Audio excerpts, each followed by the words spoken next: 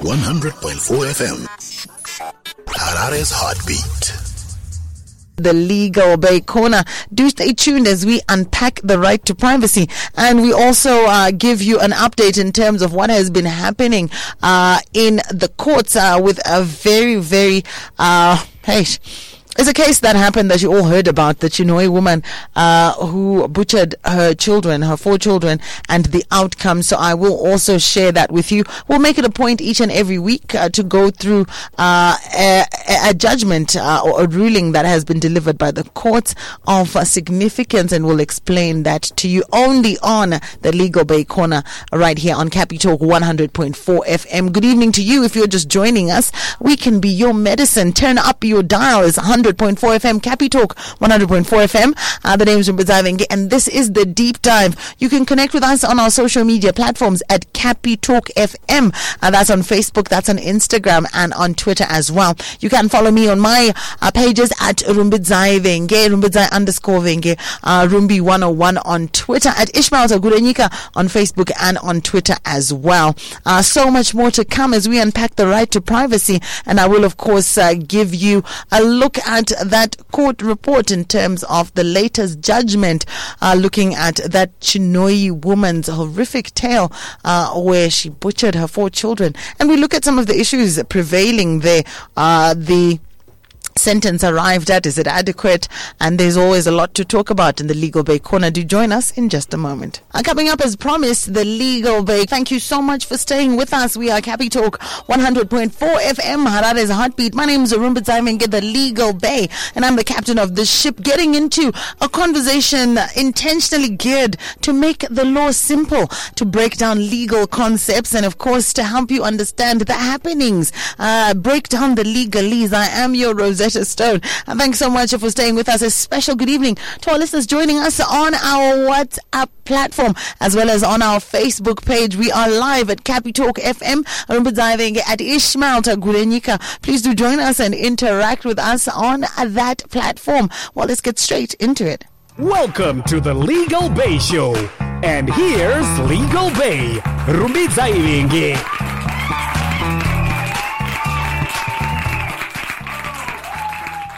Thanks so much. It's another Monday, the 27th of March, and we continue on with today's edition of the Legal Bay Corner. So I did promise you that we'll take a look at a judgment that has, oh my goodness, it was a rather gruesome death of 4 children occasioned by their mother. And we need to look at what the judge considered in the pronouncement of the sentencing and the and the actual verdict in that case. What are some of the factors that were considered? And of course I will break that down for you as best as I can, and just to keep you in the loop of what is happening. You remember last week we also took another deep dive into a judgment that was given incidentally by the same judge into that case of Madzimai Yeukai, now the case of Imelda Mazarani, otherwise known as the Chinhoyi mother, and her 4 children. What are some of the considerations that were made therein? So I will be breaking that down for you for your understanding and consumption. So Vajareva Kuti Chiko Chiningeti Chitika Papo. So you would want to know that the mother in that case was then found guilty of 4 counts of murder as charged. She had put forward a history of mental illness. She had put forward the battered wife defense to say that she was facing immense domestic violence. Avangari maina vaka Wanana Vakachata. Then in their bid to found a family, they then had daughters, and this then started to cause friction and ultimately a lot of domestic violence that Imelda was at the receiving end of. And then this all culminates in her performing these 4 gruesome, cold-blooded acts, ending her children's lives, and she was actually also pregnant at the time. So some may say that it's not normal for a mother to react in this way. It is indicative of a mental illness. It's indicative of something that may have happened. So the accused person got rat poison from the boot of the car. She ingested 3 of the tablets herself, laced her children's drinks, each with a single tablet, and ground them up, gave them to her children. She had 7 tablets all in all. After they had taken the poison, they all went to sleep. This is what was then put forward. So I will go through some of the things that were talked about in coming up with this judgment, but several factors were then ordered into the judge's mind as he was considering this. The issue of mental instability, the issue of battered wife syndrome, the issue of domestic violence, and all the things that were happening in the background.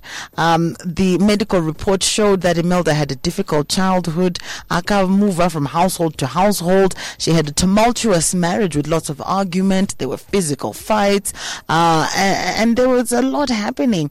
And then that on the day in question, she doesn't remember what happened. She recalls giving the children rat poison and taking the rat poison herself with the intent of dying because she thought that the children would suffer if she left them as orphans. So much to consider, so much to consider. The doctor's opinion in that case then came out to say that she's currently stable and that she was able to actually give evidence in court. But at the time of the offense, that anganema symptoms of severe depression. Then there was also another report a medical report given by Dr. Majandu, who says that she has a positive family history of mental illness, that at the time of committing the offense, she was exhibiting abnormal behavior, hopelessness, excessive guilt, paranoid delusions, and amnesia of the alleged crime. She could not remember what happened. So a lot of people have said, but kana munhu asiri fit, kana asingachazizwa kaitika, surely that should be enough to then say kuti munhu pamutemo anga asiri kunyasa kuona kana kunzwa zvakanaka. As a result, then she cannot be said to have known what was happening. If you remember, we talked about the essential ingredients kuti panzi paita malisa forethought kana kuti murder, kuti munhu anofanira kunge akatozvironga ane intent yekuti ndizvo zvaida kuita, and when you don't have the capacity or not aware of what's happening, if you're incapacitated, then kazhinji kacho zvinonzi that aspect of proving that intention inenge isingachaiti. Saka the charge then downgrades from murder to perhaps manslaughter, culpable homicide, or whatever is appropriate in the circumstances. In this case, the judge considered all the evidence, considered that Imelda's husband had at least 6 women affairs, also considered that this had an effect on her.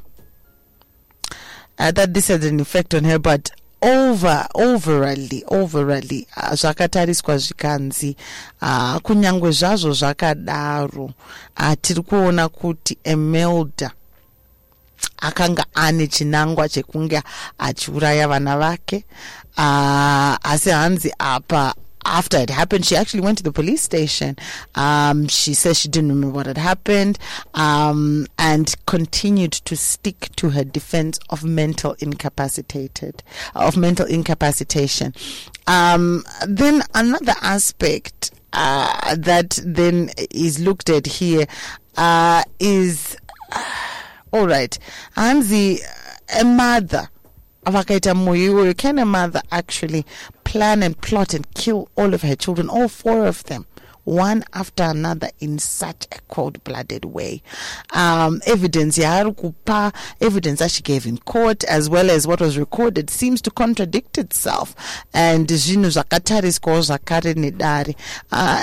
judge in the case said that the state had managed to prove its case beyond a reasonable doubt, and that the accused person, Imelda, was found guilty of 4 counts of murder as charged.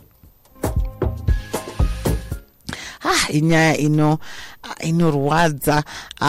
seeing some of your messages coming in. You say, Sekruba Buffet, you say you're of the opinion that the judgment handed down by the High Court to the mother of 4 children who was recently convicted after brutally murdering her own children in cold blood was too soft. She's a suitable candidate to be sentenced to death. Looking at the spiritual and natural facts of creation, of reasoning, these children were victims of situations not of their own creation. Above all, they could not speak or defend themselves, and these children looked upon their own parents for 100% care, trust, protection and defense. She also butchered the products of her own womb with actual intent. Considering the gravity of this gruesome murder, I doubt if she isn't a suitable candidate for fatal injection or to be shot by a firing squad with live ammunition. So Sekuru Baba Faye says, listen, it's not enough that she got 4 consecutive life sentences. She should have gotten death. The death penalty should have been instituted in this case. Do you agree? 0719-100-404. Unpacking the finding of the court in that gruesome case where a Chinoi mother poisoned her 4 children because she had had enough. She had been a victim of domestic violence for many years. She had wanted to end her own life and not leave her children as orphans, according to her. She pleaded a special defense that she had a mental disorder at the time of committing the crime. She could not remember the crime. And then it brings into the fore what mental disorder at the time of the crime is. This in essence means that someone who commits a crime and at the time of committing that crime was suffering from a mental disorder or mental defect that led them to commit an essential element of this crime. This becomes a complete defense because it shows that, at the time of commission of the crime, you do not know what was happening. Even though you might ordinarily be sane, but at that time of commission of the crime, maybe due to a depression, due to the battering that she was continually getting at the hands of her husband, Lamech, so many issues coming up, whether her childhood that was troubled caused some of these issues. But then now when you look at the way these children died, there was some extra details. We hear first that the children were first poisoned. Then after the poisoning, their throats were slashed with a knife as they slept. And ultimately, the judge says, listen, you were sane, you knew what you were doing, you are guilty for all those murders and getting life sentences. Well, some say it was not enough, some say it should have been stricter, and others say, but no, surely the judge should have considered some of these other factors. It's not normal for this to happen. But alas, the 4 children are not going to be coming back. A mother has lost her children, a father lost a wife, lost children under these horrible circumstances.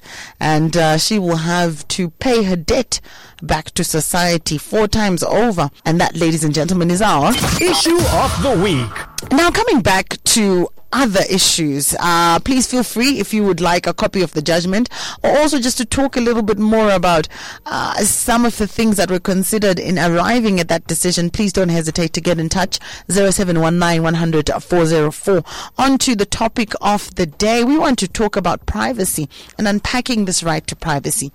What is privacy? Privacy is the right that an individual has to keep certain things secret, to keep certain things to themselves, or to elect who gets to know certain information. A lot of the time it's sensitive information, sometimes not so. There's certain people who, by virtue of proximity, kudikana mkarurana, for example, privacy that you would normally have, kutunge uchionekwa usina kusimira, for example. There are certain things that, then, somebody else comes comes in there, or maybe a brother, a sister, there are certain things that, you open up to. Say, so privacy is a fundamental human right that is enshrined in so many international human rights instruments. It's contained in our constitution. It is central to the protection of human dignity, and it forms the basis of any democratic society. It also supports and reinforces other rights, such as freedom of expression and information and association. Also, the right to privacy embodies the presumption, and I'll go over this again, and it embodies the presumption that individuals should have areas of autonomous development, interaction, and liberty. You should have a private sphere without any interference or interaction from others, free from state intervention. Time kangori kako zvinhu zvingori zvako, where there's no one excessively soliciting intervention. You say who can come into those private places. You say who can know certain things about you, and who can be given certain rights. So we find then that the right to privacy, rakabatana zvekuti ne in human dignity, it's a human right. So when it comes to parents, when it comes to spouses, when it comes to boyfriends, girlfriends, workmates, do you respect their privacy? Do you know that they have a right to privacy? Are you that person who is actively in other people's business uninvited? So it is actually a right that people have. It's a constitutional one, that they've got the right to privacy. It's important. There are also some activities that restrict rights, these rights, the rights of privacy, or the right of privacy, such as surveillance, censorship. It's qualified. When we talk about the qualified right, sukuti unimvumo yekunge uchita privacy yako. Asi privacy haingoraramiri yega se right. It's qualified. Zvinofana kuti privacy yako haingazodziviriri rumbi kuti anga achinjoya rights ake. Zvakare kana pane zvoda kuti zviitwe, kana kuti nemapurisa, kana kuti nestate zvinenge zvichibatsira, then you'd find that sometimes your right to privacy could be restricted for surveillance purposes, because secure nyika, or we want to make sure that everybody is safe in a neighborhood. We want you safe from robbers, from bava, from another kidnapper. People want to rape you at night. Censorship. There's certain things that we want to know. There are certain things really zvisiri pamutemo. Pane mifananidzo isingabvumidzwi kuti munge munayo mafoni enyu munge muchishare. Pane mitemo inotaura izvozvo. Our cyber laws are clear on that. They say you're not supposed to have certain images in your phone. You're not supposed to have pornography. All of these issues are prescribed by law, and that censorship can come in. So when there is a legitimate aim, kana kuti tinge achieve this goal, we want to keep the moral fabric of our society in a certain way. We don't want to corrupt children. We don't want to corrupt their morals. We don't want this sort of information up there. We don't want kuti vanhu vange vachigadzira zvinhu zvinokuwadza vamwe kana kuzvikuwadza, so we surveil. Censorship, we want to make sure that the language and everything going out there zvinge zvichinakira munhu wese, iya inonzi for the greater good or for public interest. So, what does Zimbabwe's constitution say about privacy? Well, you might be wondering, indeed, section 57 talks about munhu wese newese has the right to privacy. This means you should not have your home, your premises entered without your permission. If anyone is coming to enter or search your home, they should do so about a warrant. Yeah? They should be holding a warrant of search, of seizure. They should have that. This cannot be done without a court order. You've got privacy to have your communications safe. It should not be infringed. Even if you look at some of the platforms that we use, you'll see it says end-to-end encryption. Also, your health condition. You don't have the right for to be disclosed openly. Maybe you don't want your status to be known. It's your right. It's private. And anyone who goes around saying this would have contravened that right. However, when we look at it, it's a qualified right. So we then have to look at some of those issues that come up. Qualifier right ipapo. How then do we allow kuti wewe unga uchinjwe right yako privacy, but also without infringing on anyone else's rights. For papinda futi nyaya yakati pise a few years ago, do spouses have the right of privacy within their relationships? Or rather, do I have the right kuti ndibate phone ya babazo yini? Iwe vane right kuti vabate phone yangu here because tiri pamwe chete. Then, interestingly, the Honorable Judge, Justice Chitapi, in that case, ruled that you do not have the right. There's privacy in institutions. But then you say to yourself, well, ultimately, if you talk about it and you agree and you then allow this other person into that private space, then it becomes all right, because that private sphere only to be accessed by certain people who are given the green light by you, the holder of that space. So it then creates a lot of issues because but I'm going to do this also because I'm in an institute. It helps to understand and to know these things. How to handle yourselves in these situations. So if you agree and you open up and you allow your significant other to come into your private space, if you open up and we say we have no secrets, then so be it. But if one party says no, you should not be in it, you cannot force your way upon it by saying I have a right as your significant other. You actually don't. You actually don't. Rights of privacy are indeed enjoyed by all individuals, whether in marriages, in relationships, or otherwise. What I encourage going forward is mungotaurirana, and from the word go, just have an arrangement that works for you in that regard, because mukazoda kuti but mtemo unondipa mvumo wekudai so you could be misguided. Boss J says, good evening to you, my sister. Kesi Amai Ava did not need a death sentence. The Book of Life tells us that an eye for an eye makes the world blind. So kugaramjeri for life is good enough punishment. I just want to say kana munhu wagumirwa nekufunga. Please seek help. This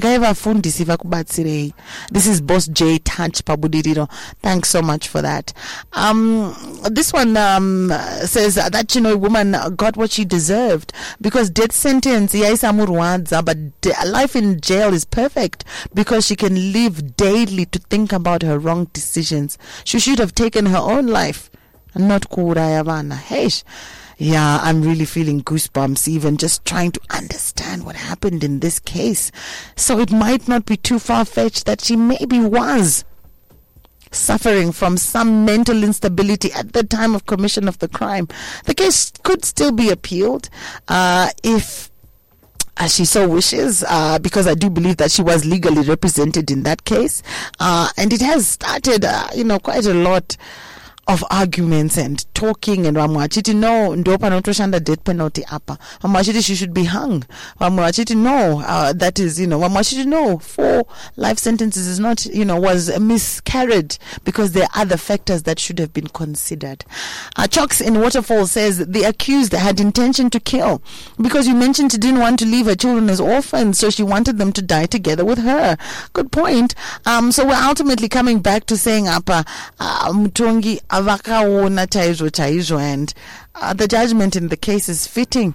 It does indeed fit the crime, but then you take 2 steps back and you say the psychological scars here, the potential mental health issues here, and you don't know where to start.